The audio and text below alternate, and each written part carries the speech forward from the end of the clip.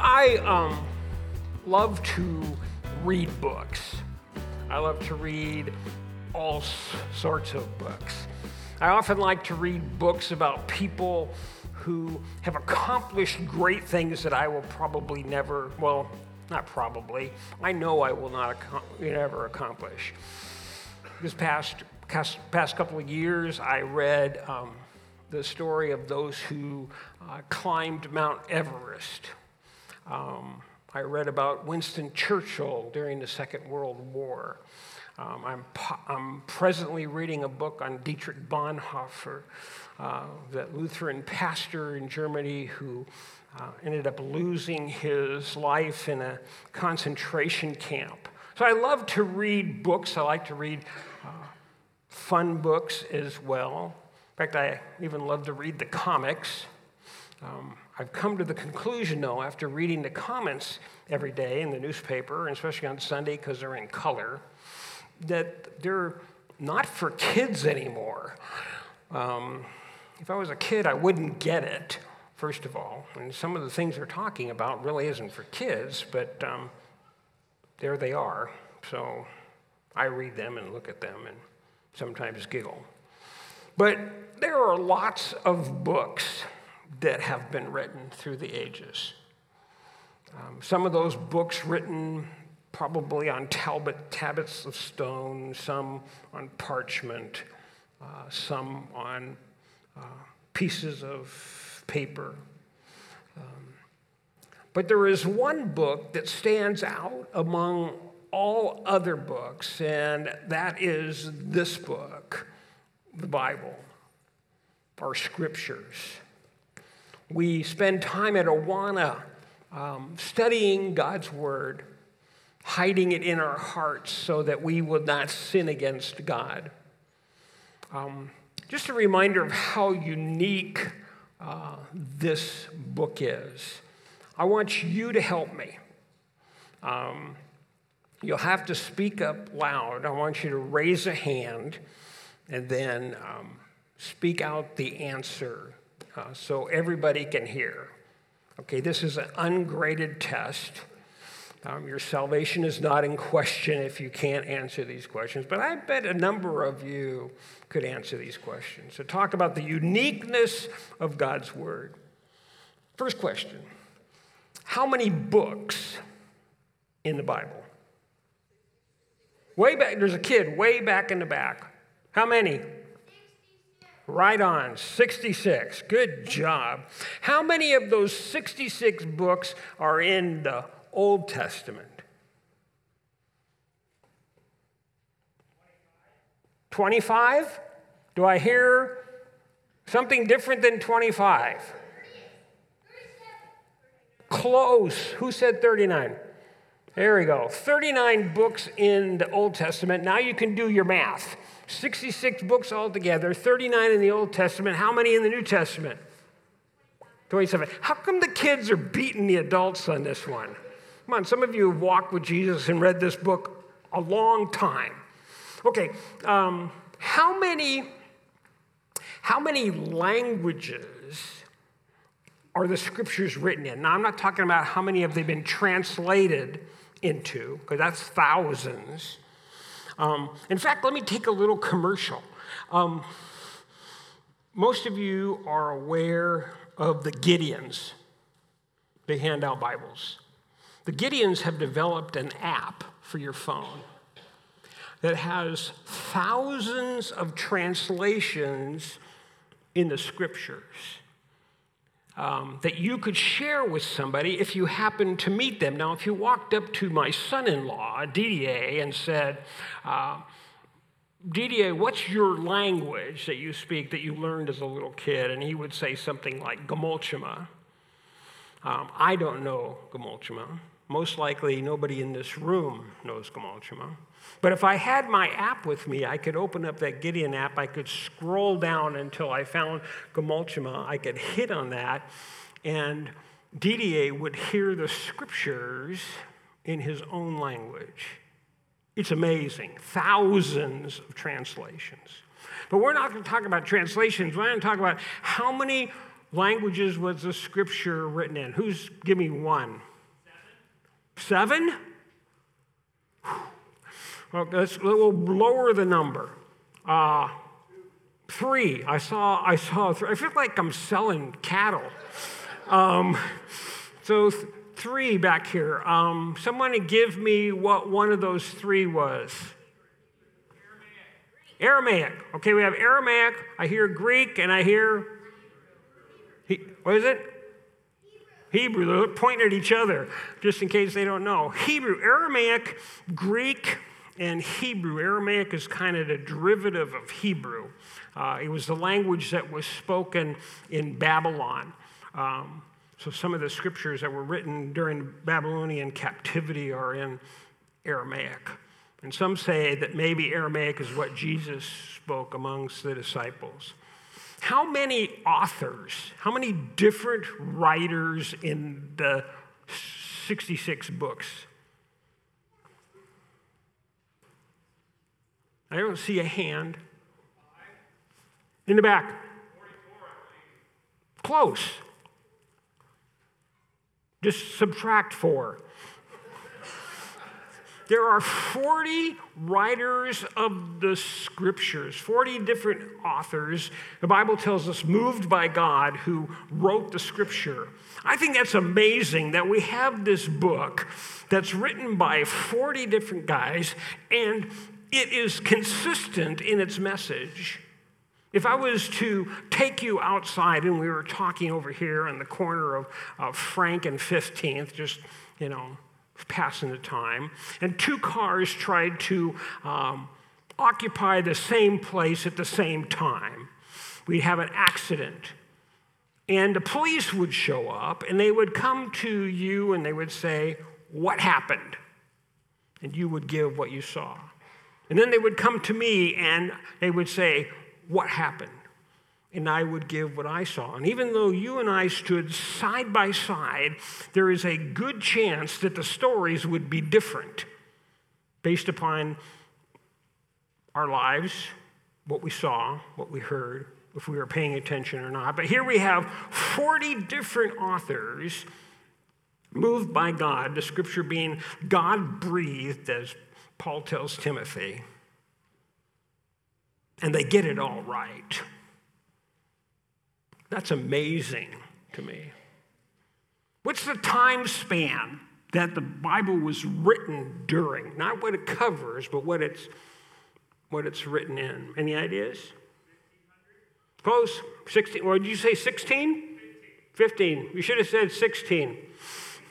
1,600 years of writing, 40 different authors, 3 different languages, numerous genres like history and poetry and narrative and letters and instruction and prophecy, all these different ways, and yet we have one story that remains true, consistent. It's about God's plan for redemption through Jesus Christ. That's the story, from beginning to end, from Genesis to Revelation.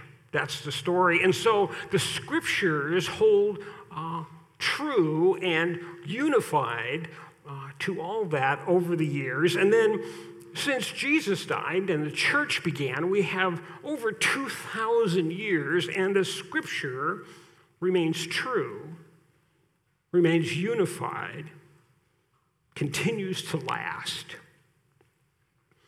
So we've been walking through the Psalms, and if you have your copy of the scriptures, I invite you to turn to Psalm 119. Psalm 119 is the longest psalm in the scriptures.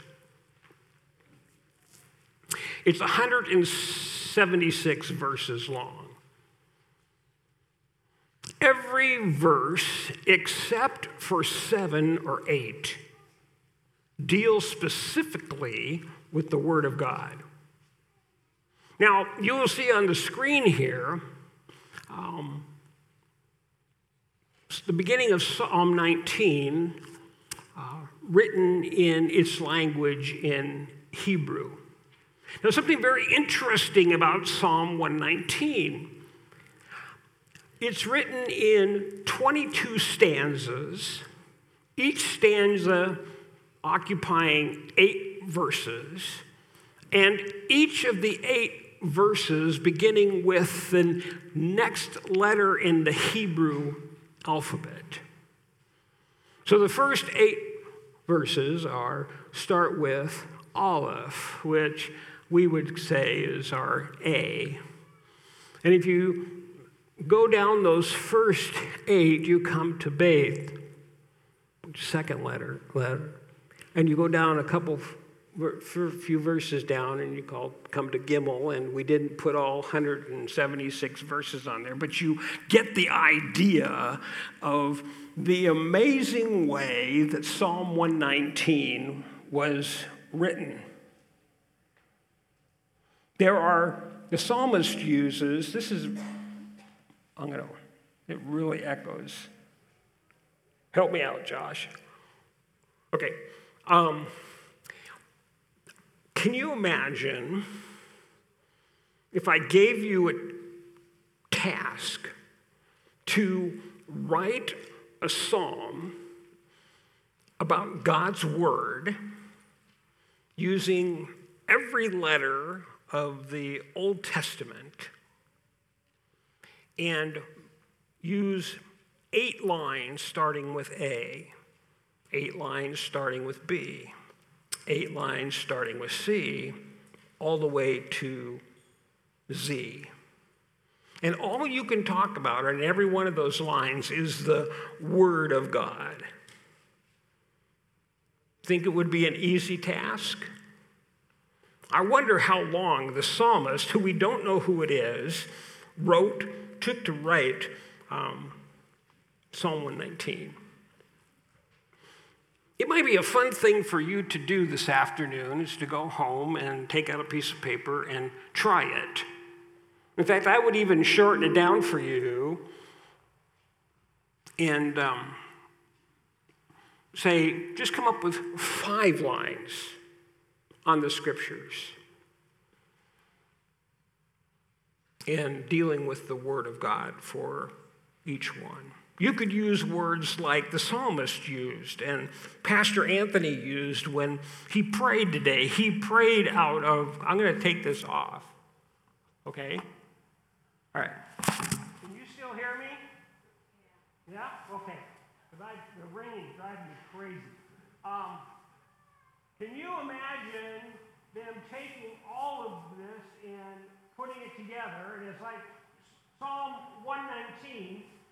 The psalmist uses all sorts of words to speak about the testimony, the Word of God. Are we on? There we go. That better? Okay. You could use words like law, testimonies, or ways, or precepts, or statutes, or commandments, or rules, or word, or promise, being synonyms for the Word of God. The psalmist takes time and he says, I seek your word. Meditate upon your word. I walk in your word. I declare your word. I delight in your word. I sing your word. Over and over again, he uses those various words to talk about the Word of God. I don't know if there was ever a person in history, maybe, that loved the Word of God more than this psalmist. Maybe Jesus. So, the psalm looks really long. It is. But it only takes about 19 minutes to read through the whole psalm. You could go home this afternoon, and before you take your nap, you could read through the psalm. It is worth it. But what I want to do just in the next few moments is to look at some verses, just kind of walk through Psalm 119 to see the importance and the reason for us to be in God's Word. As is recorded, Jesus saying in John 14 about abiding in Him and letting His Word abide in us. So we start with 119 verse 9. How can a young man keep his way pure? By guarding it according to God's Word. Helps us walk in purity. Verse 11, I have stored up your word in my heart that I may not sin against you. The Word of God keeps us from sin. Verse 28, my soul melts away from sorrow.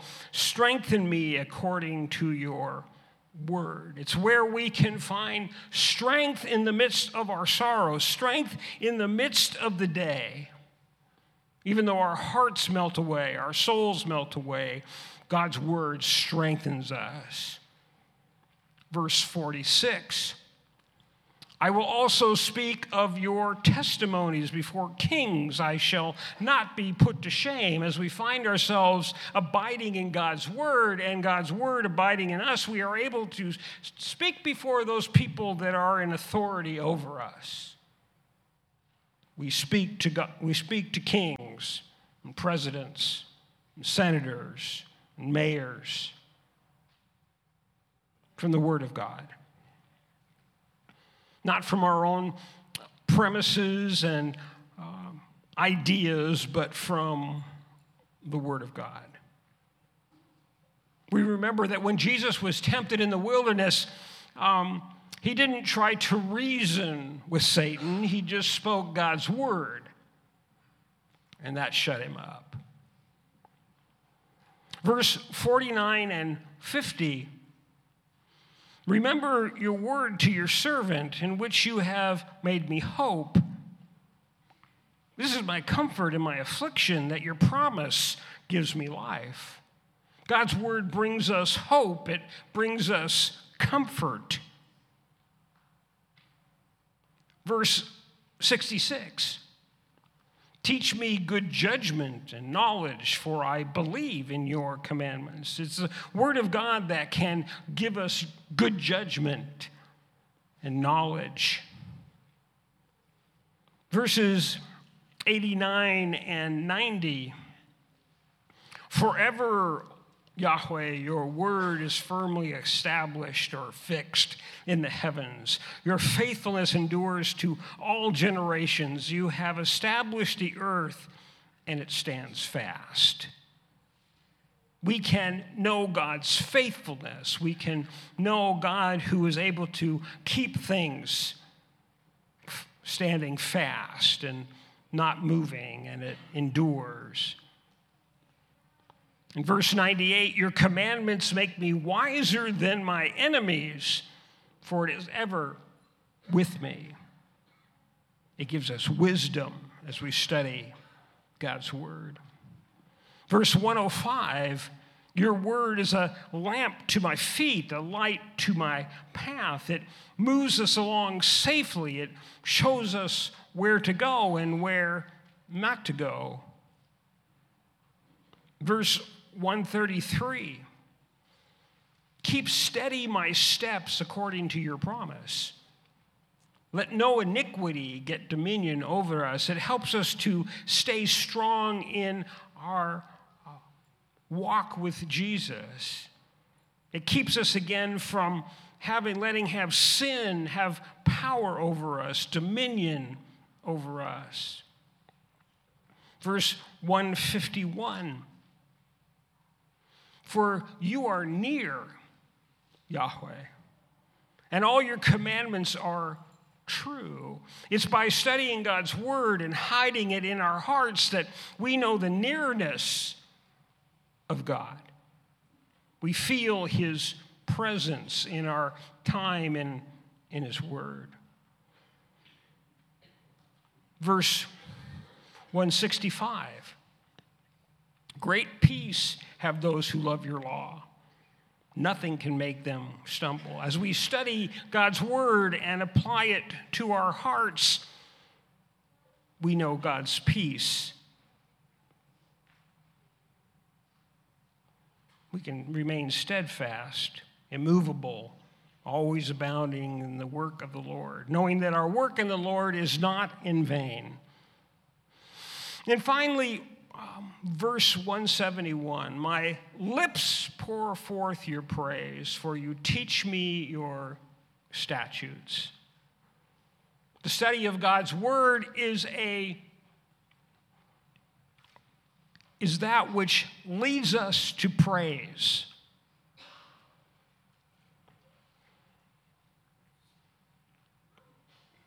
We need to spend time in God's word. It's not only how we know God, but it's how we learn what we are to do. It's where we find security and comfort. God's word is there not just to read through quickly, but to dwell on and meditate on. So, how do we spend time in God's word? How do we do that? Let me offer you a couple of ideas. First, make it a priority in your life. There may be some things that you need to get rid of. As I've been watching the news lately, and I don't know what your favorite news channel is, I'm not going to argue with which one is true and which one isn't. They all have bias. But I've found of all the bad news that I listen to on the news, maybe it'd be better just to leave the news off and read God's word instead. Probably a better use of my time. Now, whether I'll get to do that or not, we'll see how strong I am in those things. But we need to take time, make time. It won't just happen on its own. You can't just wait until you're retired and say, someday when I'm not working, I'll spend time in God's word. Well, that can be a long time. I've met a number of farmers here in the Huron area, and a number of ones that are quite my senior that refuse to stop working. They're going to plant that corn and ride that tractor and move those cows, and they're just going to keep doing it until there's no breath in them. So if you're waiting till you retire, you're just not going to get the time. So you have to make time. You have to take time to quiet your heart. If you run in and say, this is my 15 minutes, let's get started, and you start just reading in there and haven't quieted your heart, I dare to say you're going to be deaf to the Spirit's word for you, message for you.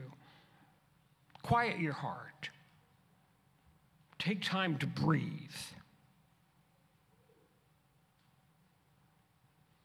It's hard for us to be quiet.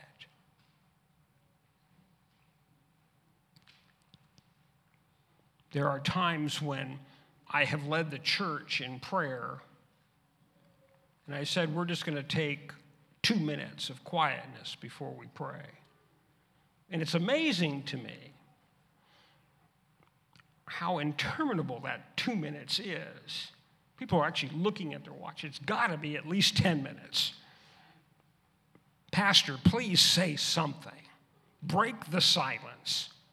No, quiet your heart. Third, believe that God has and he wants to continue to speak to you. He loves you. He wants you to hear his voice.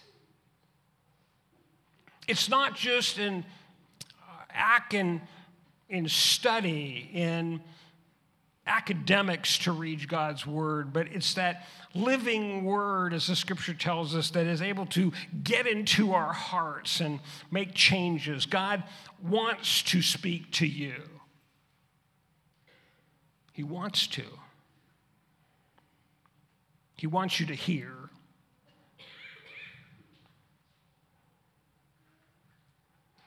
Another little technical thing, try to read God's word in context.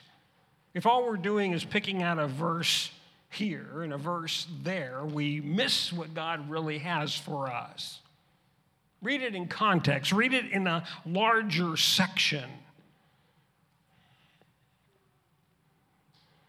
And then a little practical thing that I learned as a junior in high school, way back when. And we called it PROAPT, P-R-O-A-P-T, PROAPT. The P stands for pray. Always start your time in God's word in prayer. The R stands for read. Just read your section through. Don't stop to think about it too much. Just read it. See what's there, but just read through it. And then O, go back and observe what is there. Look for the people that are there. Look for the time that it's in. Look through the things that are said, the events that are surrounding it. Observe God's word. Don't just read it at its surface level. Get down deep into it. Pray, read, observe. And then the A is to apply it to our lives. God's word doesn't really affect us if we don't do something with it. It may cause us to go to confession for sin. It may cause us to lift our voices in praise. But see how you can apply God's word to your life. Application. So pray, read, observe, apply, and then pray again, thanking God for his word, his voice to you.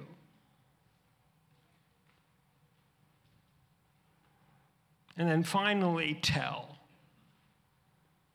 Tell somebody, your kids, your spouse, your pastor. I think I've said it before, how wonderful it is. And a couple people have done this. They've called me on the phone or stopped by in the office and said, I was in God's word this morning, and this is what I learned about God. Or this is the direction that he's given me. Or this was even a sin that I needed to confess. God's word is living and active in my life, and I needed to tell somebody. So pray, read, observe, apply, pray again, and then go tell somebody. Not hard, but it takes a little bit of time. And I'm the guy that needs this. I need some direction. So God's word is not like any other book. God's word is, in fact, not just God's word in a written form, but it is the word of God. Spirit breathed. We hear the word of God. It ever struck me not too long ago, as I was reading through the Gospels, reading the things that Jesus said, that when Jesus spoke, it was the word of God. I'd just like to be one of those disciples. I'm sure they didn't get it till later, but that when Jesus spoke, it was the word of God. They were hearing firsthand the word of God. It's quite amazing. I would love to have that opportunity to be in that place, but I can't, so I'm thankful that I have this. the recorded Word of God for me. Still able to change lives. So here's my pastoral encouragement for you. Be people of the book. Get your nose in it. Read it. Apply it. It's not just for children. And it's just not for the old. It's wrong. Let's pray.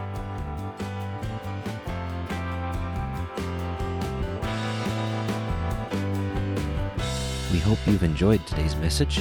If you would like to know more about Bethesda Church, you can check us out on the web by going to our website, which is BethesdaMB.org. That's Bethesda, M as in Mary, B as in boy.org. Or check us out on Facebook by searching for Bethesda Church of Huron. Have a blessed day.